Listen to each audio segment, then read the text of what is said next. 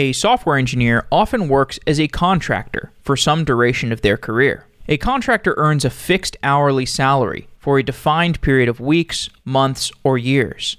Contract work can be more flexible than full-time work, and it often pays more than full-time software engineering because contract jobs can end at any time, and they do not have the added employee benefits such as health insurance and stock options. Online contracting platforms such as Upwork and Fiverr have expanded the number of software contracting engagements which take place. Developers on Upwork and Fiverr have a wide range of skills and experience levels. The clients who come on Upwork and Fiverr are looking for developers, and they're sometimes unsophisticated at managing the software projects that they're hiring for. In some cases, software developers even get defrauded on these hiring platforms, and they get tricked into doing free work.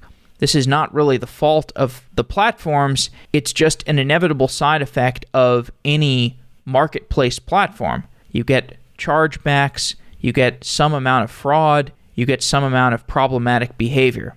So the question is how to improve the economics such that there is less fraudulent behavior and less dissatisfied participation on the platform. Moonlight is a contracting platform for software engineers. Today's guests, Emma Lawler and Philip Thomas, are the founders of Moonlight, and they join the show to explain why they started the company and the gaps that exist in the world of software contracting. Moonlight's model is different than most other contracting platforms in that Moonlight requires clients to pay a $300 subscription fee to recruit engineers on the platform. This $300 subscription price lowers the rate at which clients can take advantage of software engineers. The dynamic of the subscription price has downstream impacts like causing the software engineers to take their work more seriously and act more professionally. Full disclosure, I am an investor in Moonlight. I've also been a paying client of the service. If you want to see the results firsthand, you can look at our Software Daily Android app, which was built by Mostafa Gazar. He's a talented Android engineer that I met on Moonlight. So I am a fan of the service. I'm going to be continuing to use it going forward. And again, full disclosure, I'm a small investor in the company. I hope you like this episode.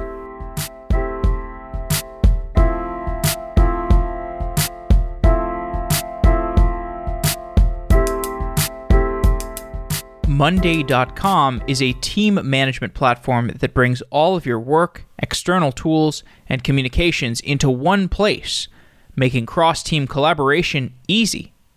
You can try Monday.com and get a 14-day trial by going to monday.com/sedaily.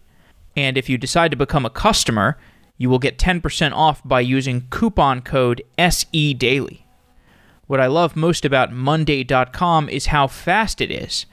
Many project management tools are hard to use because they take so long to respond. And when you're engaging with project management and communication software, you need it to be fast, you need it to be responsive, and you need the UI to be intuitive. Monday.com has a modern interface that's beautiful to look at. There are lots of ways to use Monday, but it doesn't feel overly opinionated.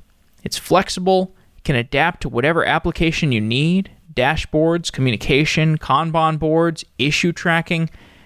If you're ready to change the way that you work online, give Monday.com a try by going to monday.com/sedaily and get a free 14-day trial. And you will also get 10% off if you use the discount code SEDaily. Monday.com received a Webby Award for Productivity App of the Year, and that's because many teams have used Monday.com to become productive. Companies like WeWork and Philips and Wix.com. Try out Monday.com today by going to monday.com/sedaily. Thank you to Monday.com for being a sponsor of Software Engineering Daily.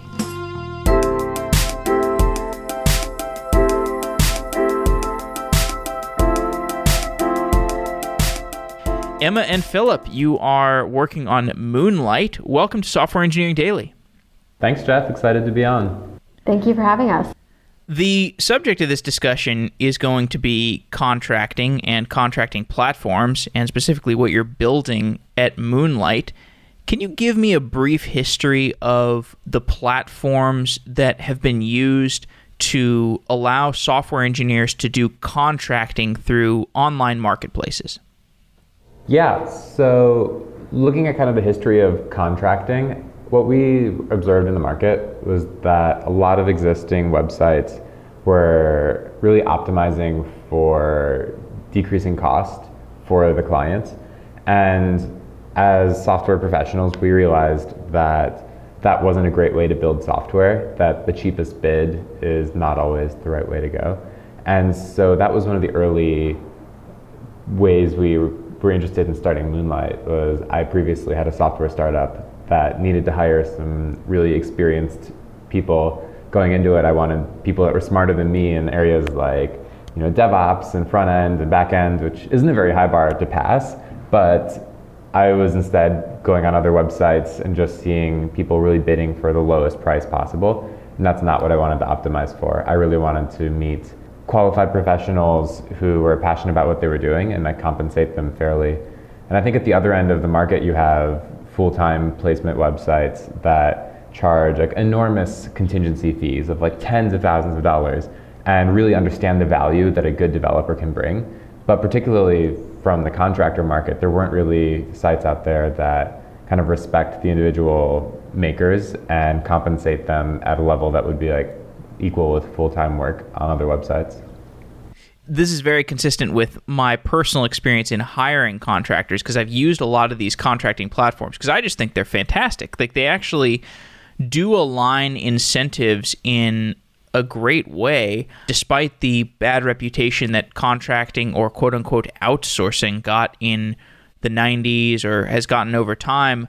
But I think that the persistent problems with outsourcing have largely been due to the platforms rather than the actual fundamental incentive alignment that you can get out of a contractor-employer relationship.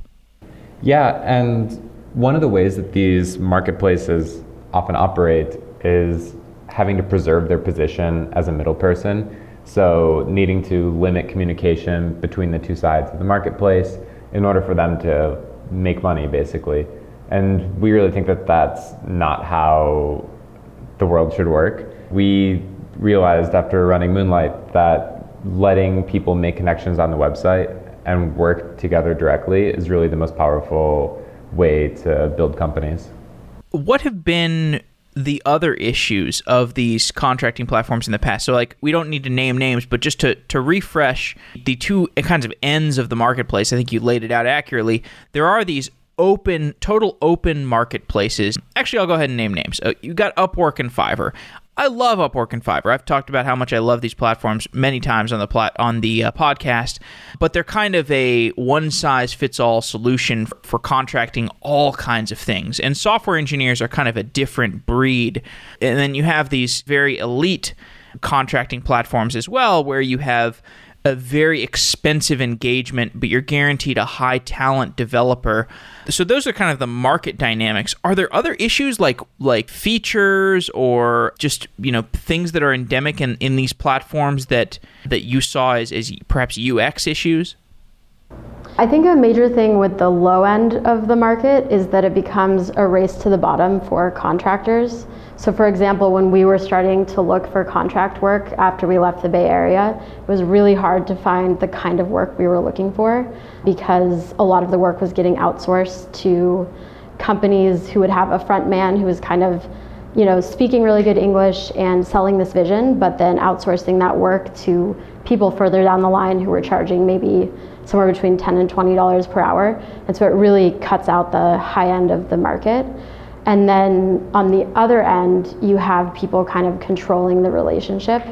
And so at the higher end, there's a product manager in the middle who is finding a developer and then controlling that whole relationship.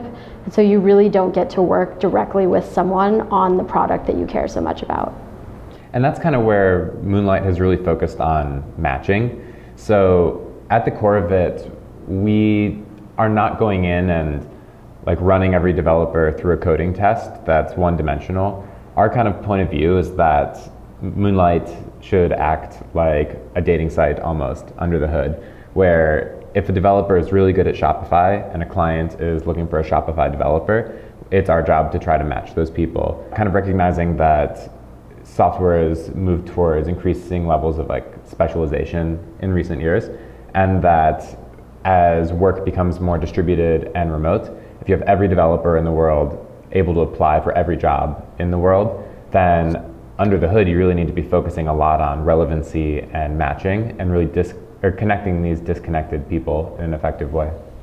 Describe how your company makes money in this situation, because it's a very different set of constraints that you're putting on the contractor and employer relationship. So what's the economic model for Moonlight itself? Yeah, so at the beginning of Moonlight, we were doing the same thing as a lot of the other platforms were doing, which was taking part of the hourly rate.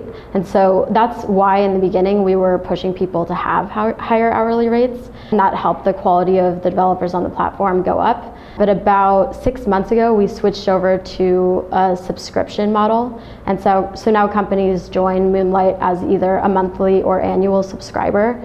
And so we don't really care as much about how they work together or how much they're exchanging through the platform, because we make money on people just engaging inside of the community. And it's really increased the quality of engagement. And once somebody is subscribed as a company, they come back to Moonlight time and time again as the first place to find new technical talent rather than a last resort because their personal network didn't work.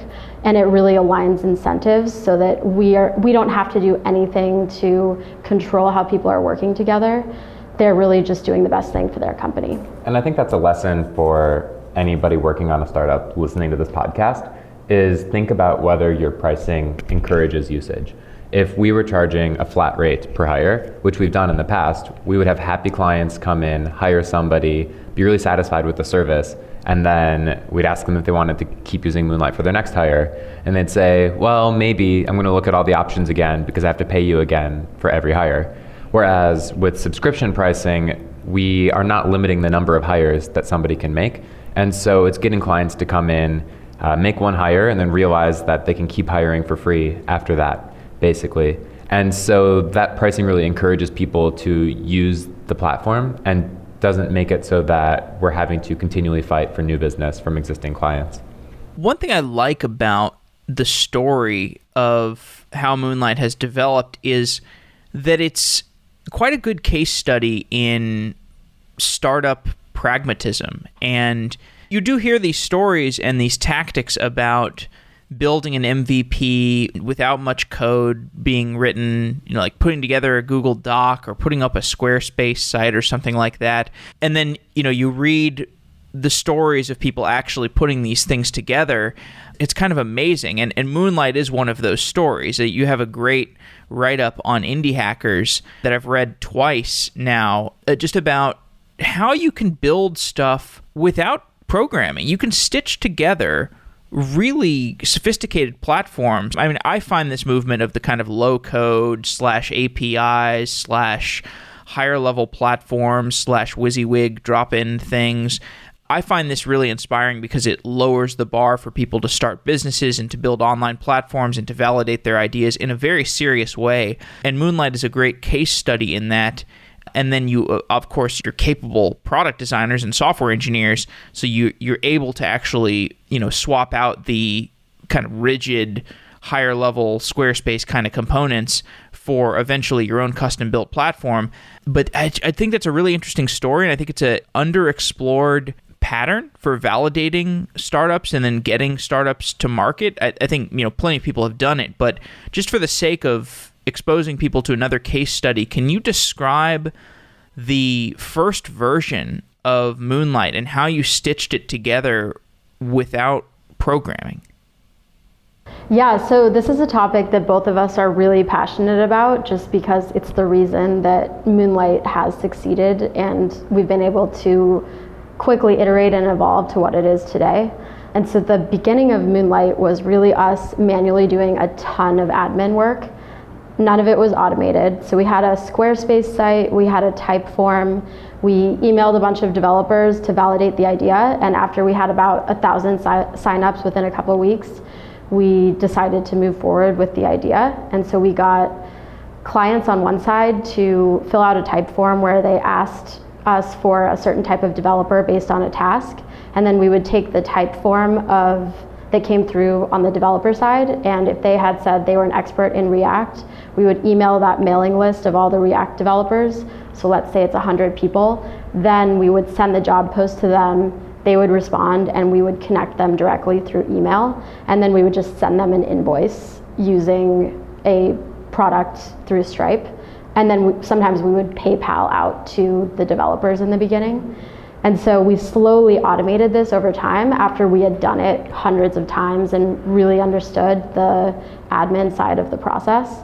And it wasn't until we were about a year in that the product was really more automated in the sense that we didn't have to be manually doing matching or invoicing or anything like that. And so I think one of the takeaways with this is just really falling in love with the problem rather than a particular solution. We have been working on Moonlight for over 2 years at this point, and the first 2 years were definitely not glamorous. It was a lot of iterating, a lot of talking to users, and the thing that no-code prototypes let you really do is experiment really quickly without feeling like you have this sunk cost of like a ton of code or a big application. And I think that's one of the things that a lot of people don't talk about is just how long it takes to get to the overnight success. Like I've been watching Superhuman this year. They're an amazing email client. They're really blowing up the news in the past, 6 to 12 months. But according to Crunchbase, they started nearly 5 years ago in 2014. And it took them probably years of iteration and experimentation to get to where they are today. And now it's finally starting to take off. But with Moonlight, when we started it 2 years ago, it wasn't an instant success. It took a lot of iteration and research, and no-code was a great way to focus on that quick iteration. But it really can take a long time for a business to take off. Describe the first version of the product when you started coding, and did that when you decided to start building an engineering solution around this. Did you have it be like half a software platform, half low code platform, or did you just like do an all-in switch over the entire thing to your like a new Node.js application or something?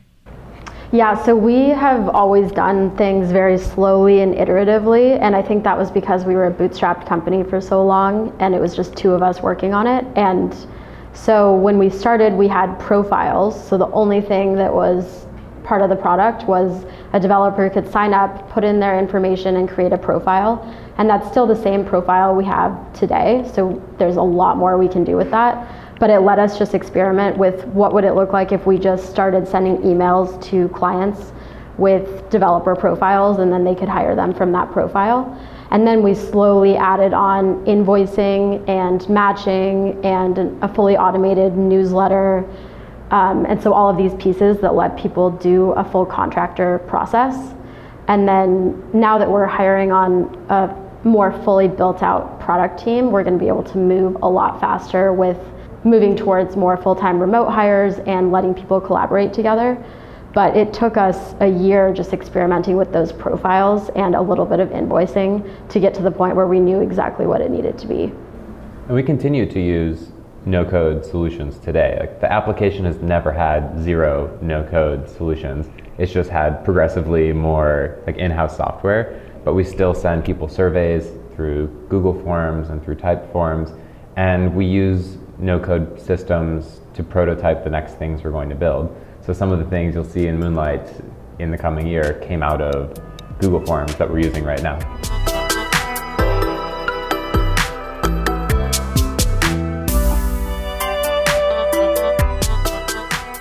GitLab is the open source platform for DevOps, and the success of GitLab has accelerated the adoption of DevOps across the enterprise market. GitLab Commit is the official conference for GitLab, and it's coming to Brooklyn, New York, September 17th, 2019. GitLab Commit features discussions of technology, lessons learned, and a close look at the DevOps lifecycle, including Kubernetes, CI/CD, data ops, security, and remote culture. GitLab Commit is September 17th in Brooklyn, and you can save $99 on your pass by going to softwareengineeringdaily.com/commit and entering the code COMMIT99 to save $99 on a conference pass if you register by August 15th at 11:59 p.m. Pacific Time. GitLab is an exciting ecosystem of products, and it's accelerating the world of DevOps. If you can make it to Brooklyn on September 17th, check out GitLab Commit and go to softwareengineeringdaily.com/commit to get that additional $99 off by entering the code COMMIT99. Thank you to GitLab for being a sponsor of Software Engineering Daily.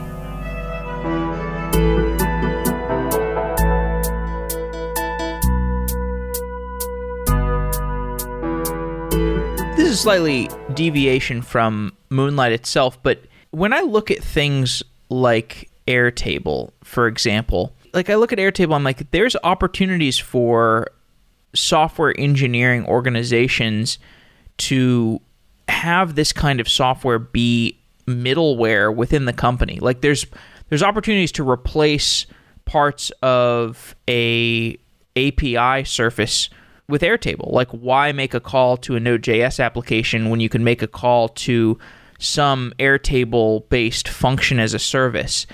And I haven't engaged with Airtable or some of these other similar platforms enough to understand where they're at in terms of usability today. But I wonder if you have any perspective on how this might change software engineering. Yeah, I think that one of the other factors that comes into this is people expecting a higher level of polish on applications. So, I guess that's a part of the Superhuman letter that David Yulovich wrote. It was talking about the prosumerization of enterprise, just that consumers have this expectation of really high levels of polish for applications. I mean, the Facebook app they probably use daily has thousands of designers working on it full time. And enterprise is starting to have some of that expectation of additional levels of polish trickle over.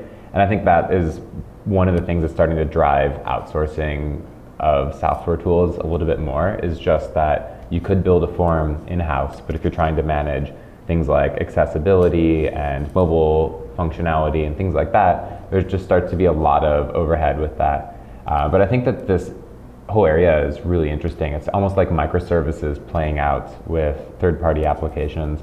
Another tool in the space that I think is super promising is Retool. They're a YC company that's building a way to handle internal tools.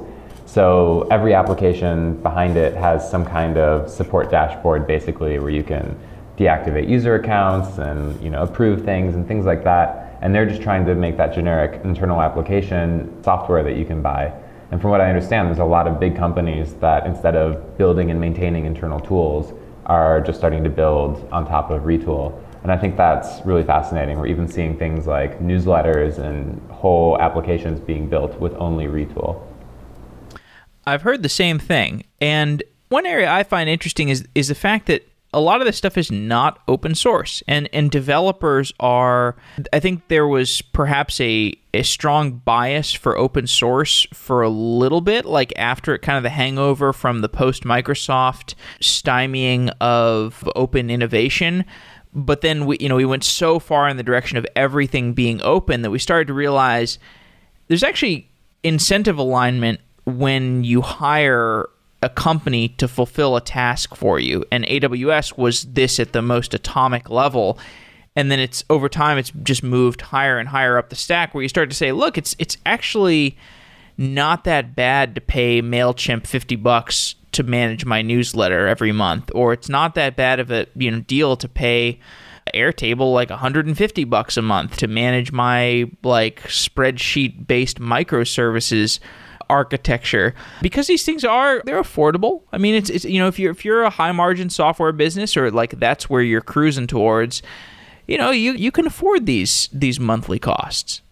And I think it also lets every company utilize technology without having to be a technology company with a software engineering staff.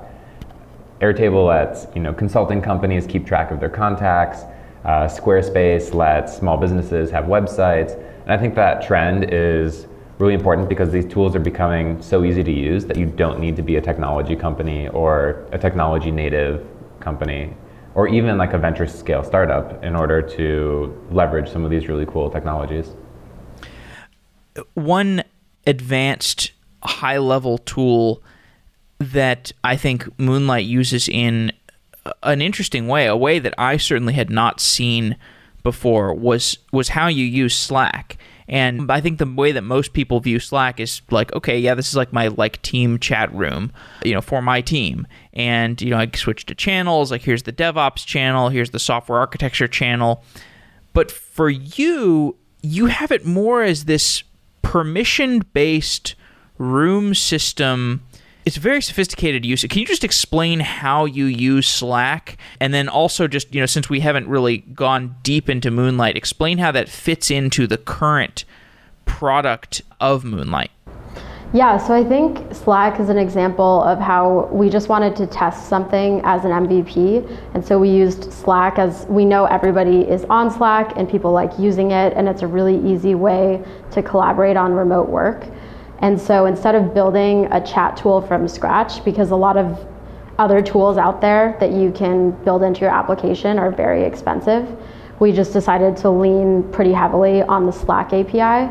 And so our app is pulling the messages that come through Slack and then pulling them into our own application. But the way most users on our platform are interacting with other people in the community is through Slack itself. And then if they want to, they can use the notifications in our app. And so I think this was a really great way to test out the community and see people engaging and keep them inside of the marketplace instead of going around us through email or whatever other platform. But it's an example of something we probably won't lean on for very much longer because we want to be able to do more custom things with it. But we never could have seen the traction that we saw without having native applications, without being able to use Slack as that testing ground. And so a specific example of that is a client joins, they want to talk to a developer about a job, they join the membership, and then we let them talk in a private channel that says like, Emma, software engineer interview, and then that's how they can collaborate. And so it's on their device, it's on their computer, they're getting notifications, and it wasn't something that we had to completely build from scratch to test out this idea. And so on the technical side, what we're trying to do is basically build a lot of like bots and toolings on Slack just through webhooks, and that lets us maintain context from the application, but boot up these private channels for Slack and basically tie every single Slack user to a user account in Moonlight. A lot of that was inspired by Nomad List. Peter Levels did some really cool tooling on top of his Slack community so he could do moderation and like ban people and things like that. And Slack has a really cool API that you can use with their free plan to do a lot of different stuff, which is really cool. So this was all, you were able to build all that on the free plan, Slack's free plan?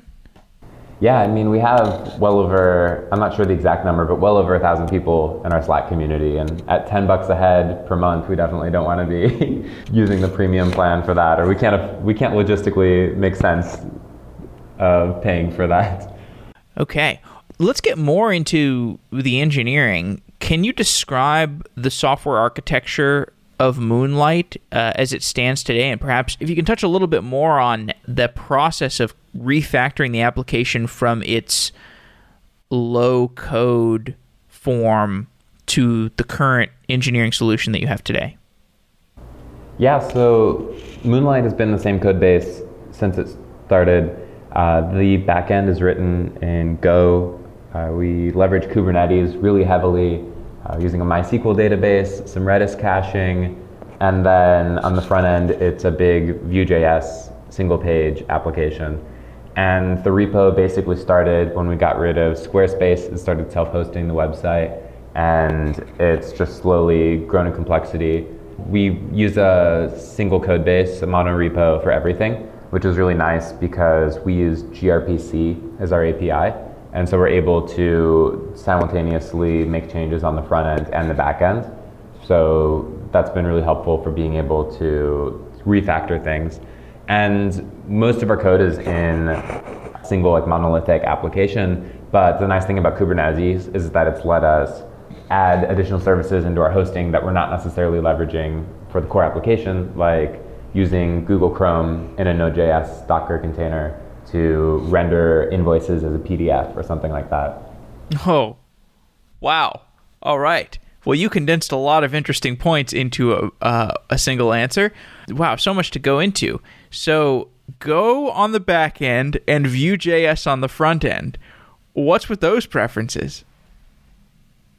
I've previously used Go at multiple companies, and I really like having strong typed things within our stack, like MySQL, Go, gRPC. It just reduces a lot of runtime errors and complexity. And the nice thing about Go is that more or less, if it compiles, you prevent a lot of runtime problems in general. It's not quite as safe as something like a Rust, but compared to problems I've had in the past of like having to SSH into a running container to debug like dependency problems or something like that, it's been really nice. And then on the front end, we used Vue.js basically because it was the most modern technology I knew. Did a really great Udemy course on Vue.js and realized that it had great documentation in the core libraries were a lot of the different tools you would need, from a state store to a router, and it was definitely something that you could build a full application in. And after a while, we have just had to stick with it because we have what is now a fairly large application in Vue. Do you have any regrets there? So like our website, softwaredaily.com. So we have Software Engineering Daily, which is a WordPress, but we're kind of going through this, the exact same sort of thing where we're over time migrating to our own platform. And Software Daily is this thing that basically scrapes our WordPress and rebuilds our site as a Node.js Vue application. And I've programmed a little bit in Vue and I love it. It's great. But the network effect of React is so strong. Like there's so many things in React that you can just take off the shelf. And I'm sure that's evident in Vue as well, but it's a power law thing, right? Like it's like React is way ahead of Vue in terms of things you can take off the shelf. So do you have any buyer's remorse there?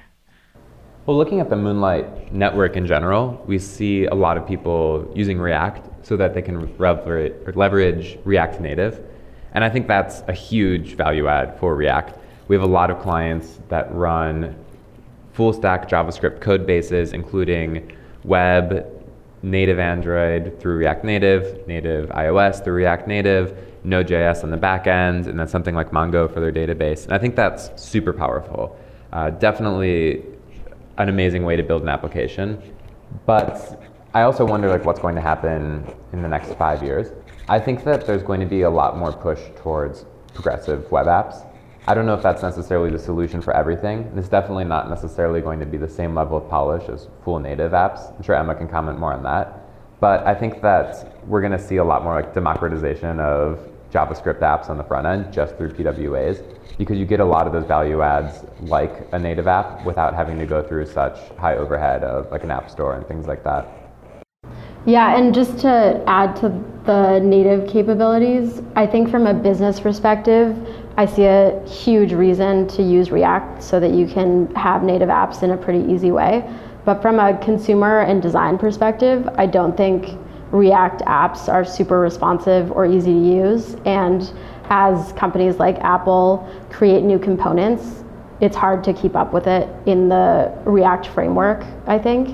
And so I could see an argument for us just deciding to build native applications on iOS and for Android instead of trying to leverage one of the web technologies, especially if messaging becomes a huge part of our application. I think using the native components is much more powerful if you can afford it. And also comparing Vue and React just on a web stack, I think Vue tends to be way more like omakase style, like Ruby on Rails, where it has all the basics you need kind of included in that standard library. And there is a big benefit to that of not having to, at the beginning of a code base, go through and pick your state store, pick your router, and pick a bunch of different frameworks. You can just kind of get started with Vue. But there are huge benefits to React from that ecosystem, such as React Native, clearly. So just to go a little bit deeper there, the React ecosystem, what I hear about it, and I have not been a React programmer, is that you can take a lot of components off the shelf. Like if you need an audio player, for example, there's like a great audio player that you can just import as a UI component. It plugs very nicely into the back end. And is there truth to that? And does that contrast with the Vue community? I'm not the best expert on this, but what I always think about is that it's possible that Vue.js has more daily active users than React just because of how much it started to take off in China. I mean, some really large companies like Baidu are leveraging Vue.js really extensively. And so I think that the Vue.js community has a lot of active participants and a lot of interesting things going on. But yeah, React definitely has a lot of components. If you're looking for very particular things, they definitely have it. But the nice thing about kind of component-based architecture is that it's pretty straightforward to build some of your own libraries. And we've done that a lot, like things like Google Sign-In or different integrations with third-party JavaScript libraries and things like that. Like, it's not horrible to build as your own components internally. Yeah, and to be clear, we're not really stuck to Vue. Like, if there was a really good reason for us to switch to something else like React, we would definitely do it. Neither of us are front-end engineer specialists, and so we just hired somebody who is like a really good unicorn mix of a designer and a very technical front-end engineer. And so we're hoping that he's going to have a lot more clear ideas of what we should be doing moving forward. I think the thing that we really want to stick to is language that lets us build with frameworks and components so that we can just make sure there's a really consistent language throughout the whole app. But I could see us being convinced to switch to React at some point. But coming back to the Moonlight community in general, like we see people asking us all the time, like, should I use React or should I use Vue? Should I use like Rails or should I use Django? And our general advice is typically that what you know or what your team knows is the best thing to go with in general, because you really understand the capabilities much more in something that you're specialized in than necessarily trying to shop around for the perfect framework. And most teams really don't have the opportunity to teach everybody internally like a brand new system. And whenever we hear about clients or startups that want to do a complete re-architecture, it's really not always the best decision and can typically take a lot of time. I think for pre-product market fit companies in particular, it is more about what you know internally than what is necessarily the best like long-term choice. We still see applications that are being built in PHP and doing amazingly, and I don't think that anyone would know on the front end that it's a PHP application. But you know, at some point you just have to get product shipped, and especially for pre-product market fit companies, speed of delivery is way more important than kind of those long-term architecture decisions. 100%. And especially because you all like the V8 is so good, you know, the JVM is so good. All these underlying the browser is so good these days. Everything works very quickly. If you have an application bottleneck, very often it's just because your code is written in a way that's not performant. You don't need to like change your framework. You just need to like refactor the for loop or something. So I want to talk a little bit more about the marketplace and platform and the competitive landscape. Actually, I guess we should talk about the product a little bit more, because most of the people listening probably have not seen the product. And, you know, it walks this interesting line between marketplace and collaboration tool. And when I look at the product and I interact with it, and you know, I'm a customer of it. Like I hired the Android engineer Mustafa for Software Engineering Daily from Moonlight, and the experience has been wonderful. But in my interaction with the platform, I felt there was a tension between marketplace and communication tool. And I'm just wondering if that has come out as a tension in terms of what features you've built.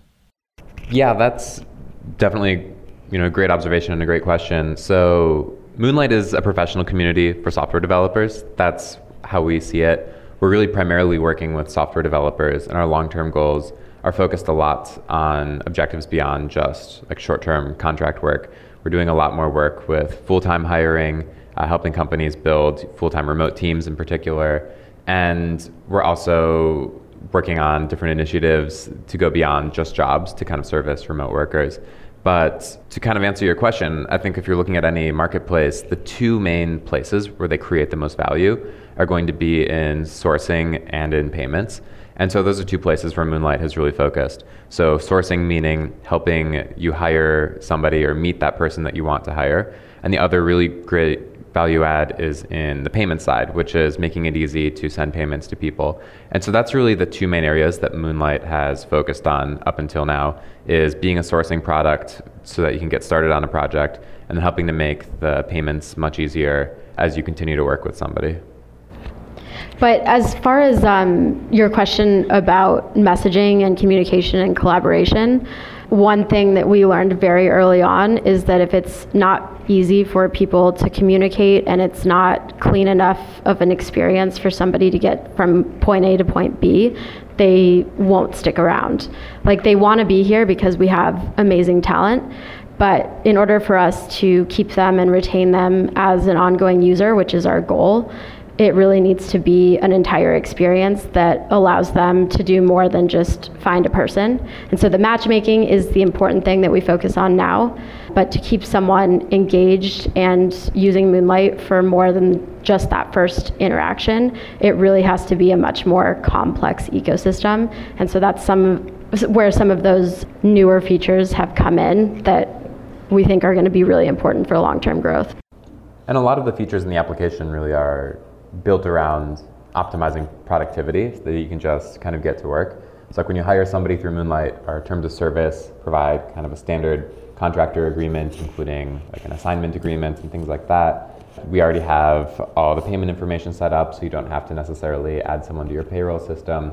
We have the Slack channel, so you have this shared Slack channel so that you're able to just start communicating. You don't have to go through the step of like adding a contractor to your internal Slack channel. So particularly for short engagements, we're trying to really make it easy to just start working as quickly as possible using the tools that you already know.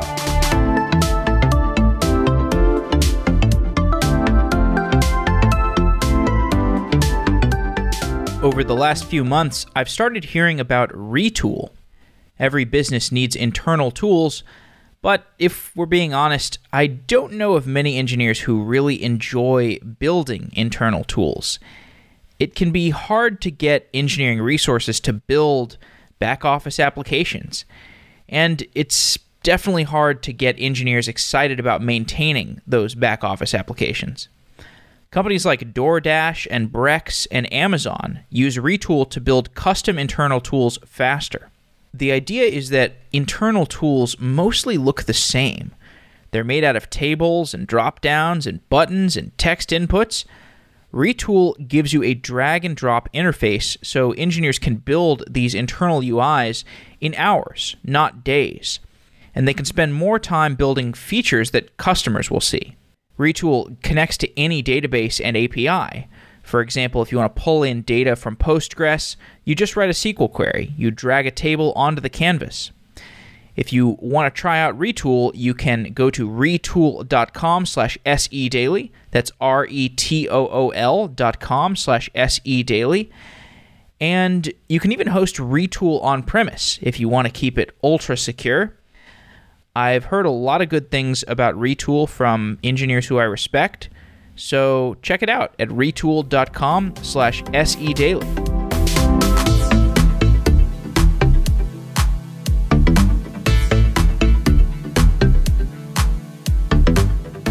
What is beautiful about the incentive structure is that it allows for my favorite way of trying out a developer, which is contract to hire. And this is a strategy that I find it's perplexing to me how underutilized this is. Or maybe it's more utilized than I realize, perhaps. But just the strategy of bringing on a contractor and working with them and then deciding whether or not to hire them full-time, that's so much better than the interview process. And I find it's so much less of a time sink. Like, you think about all the amount of money that goes into hiring processes where like somebody comes in for a full round of interviews and it's like it sucks out basically 10 engineering hours from all the different people who have to take time out of their day to interact with this engineer and this candidate, and then decide whether or not to hire them and so on. Like, just bring them on as a contractor. Like, give them some restricted privileges to your product, to your infrastructure, and then it's like, see what it's like to work with them. And you can enable people to do that more as a service with Moonlight. Can you give me your reflections on the contract to hire idea and whether you think that's underutilized and how predominant that the usage of contract to hire is on Moonlight? Yeah, so it's definitely the main process that we try to get companies to interact with developers through the marketplace with. And so Philip and I have both gone through a lot of interview processes as developers. So going through a whiteboarding test and trying to prove your worth in a very theoretical way. And so that's where we both didn't really believe in that process as much, especially. It is complete madness. Yes, and especially for a small team, it takes so much time. It's really hard to understand from both sides. And so just respecting someone by paying them for their time is the number one thing. And then also jumping in and working on a real world situation inside of your application just tells you so much about a person that you never could have learned outside of that. And so we're even using that for our internal hiring process right now. And there were a few candidates who we were going to move forward with and made decisions based on this contract process. Or we saw something that was amazing, like they overwrite their documentation in an amazing way, and we loved that. And like we never could have learned that from just doing a test project or a whiteboarding session with them. And with remote work especially, it's so important that someone has just as much emotional intelligence as technical intelligence. And so making sure that they communicate in the right way, and they can do written communication and can communicate over a video call. All of these things are not technical, but they really matter when you're building a remote team. And a lot of our learnings about this came from just doing things manually with no-code prototypes and just doing things that didn't scale. Like Moonlight's first feature was contract projects, and we started to see clients using contract projects and then hiring people full-time that they had worked with on the site. And we learned by talking to users and doing user studies that they were realizing after working with someone on a contract project that they were a great fit for the team and wanted to move full-time. And that's where a lot of our kind of full-time focus has been, is contract to hire, or what we also call like trial-based hiring. We think it's really the best way to build a remote team. I mean, we have a new employee starting on Monday. We've never met him in person. We ran a completely remote hiring process. We remotely collaborated with him. And after trying to work with candidates before hiring, I can't imagine going through kind of a contrived whiteboard process without actually doing real work together. And in terms of the future too, this is a really big part of Moonlight, what we're trying to build more into the platform. You'll hear it first here on Software Engineering Daily, but if you're trying to go contract at a big company, they typically have very strict contractor requirements. Like if you're trying to go contract at a company like Microsoft, they have security concerns and things like that. And so you typically need a big insurance package in order to even be able to contract with some of these companies. And so we're working right now with Moonlight on being able to automatically provide that so that you can work with developers through Moonlight on kind of a trial-based process. And the developer doesn't need to go out and like purchase their own insurance. They'll get a lot of that for free through Moonlight in order to make that hiring process a lot more simple. Amazing. Just to wrap up, I see Moonlight as something that is indicative of the changing nature of work. It's sort of like one of these little harbingers similar to, you look at GitLab, like GitLab just doing really, really well as a completely remote company, and they're developing all these new practices for how to have a healthy company that's entirely remote. Could you just each give me your condensed vision for how the world of knowledge work changes in the next 5 to 10 years? Yeah, I think that's a great question. I think that Moonlight does a lot of things that are unintuitive for a remote work site. For instance, most of the people on the site are based in the United States, and we have clients and developers who are located in the same city often and choose to not meet in person. I think those unintuitive things really drive kind of our vision of the future, which is that we think work is becoming distributed and that remote work is really on the rise. And we think that knowledge work is going to change the way the world works. And there's a lot of different consequences of that. Like, we've had such a push towards urbanization for the last few years, but like, how does city living, where incomes are typically higher, start to change as income is no longer necessarily correlated with where you live, but more on kind of like an egalitarian principle for a remote team? I think there's a lot of different consequences for, loneliness in society, for how people continue to get educated. But in general, we're super excited about distributed work and the future for that.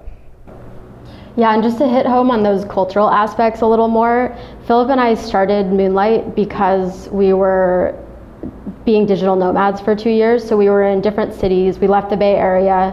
We were in places where we didn't speak the language, and we were doing remote work for companies that were largely in the Bay Area. And so we felt that feeling of isolation firsthand and really started to understand how much community is important. And if you don't have that at work, which I don't think you need it at work, but you have to have that other outlet. And so I think these online and local communities that are based on interests, whether they're inside of work or outside of work, but unrelated from the workplace, are going to become so much more important. And that's why we think that community is going to be really important within Moonlight itself. And then it also just allows for people who were not otherwise allowed inside of these circles to take part. Part of that is ability to be anonymous, ability to not have to be in a physical space with someone and still feel safe, ability to have an alternative education and still get accepted into a high-paying job, and having that just be distributed around the world. One of the requirements we have on Moonlight right now is that you have at least 2 years of professional experience. And so we're trying to figure out ways that we can bring in more junior candidates to engage in the platform. And so that's just going to require more product changes and banding and things like that. But it will allow for a lot more diverse candidates to interact in this space that has been traditionally not as diverse. And I think that's how the Moonlight network is very different fundamentally from a lot of other professional and community sites. Is sites like LinkedIn and Facebook have very much been about who you know and using that network to kind of extend beyond that first level to second and third levels. But in a completely distributed global labor environment, I think our job becomes so much more about connecting disconnected people. And I think that's where we have such an interesting opportunity, because there are people that would work really well together that have no close connections and may never have otherwise met each other. Emma and Philip, thank you for coming on Software Engineering Daily. It's been really fun talking to you, and thanks for building a great platform. Thanks, Jeff, and thanks for using it. For sure. Thanks so much for your time. Podsheets is an open source podcast hosting platform. We are building Podsheets with the learnings from Software Engineering Daily, and our goal is to be the best place to host and monetize your podcast. If you've been thinking about starting a podcast, check out podsheets.com. We believe the best solution to podcasting will be open source, and we had a previous episode of Software Engineering Daily where we discussed the open source vision for Podsheets. We're in the early days of podcasting, and there's never been a better time to start a podcast. We will help you through the hurdles of starting a podcast on Podsheets.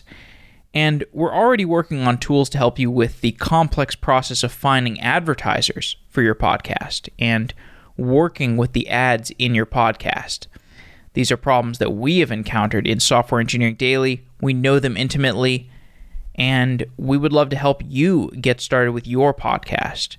You can check out podsheets.com to get started as a podcaster today. Podcasting is as easy as blogging. If you've written a blog post, you can start a podcast.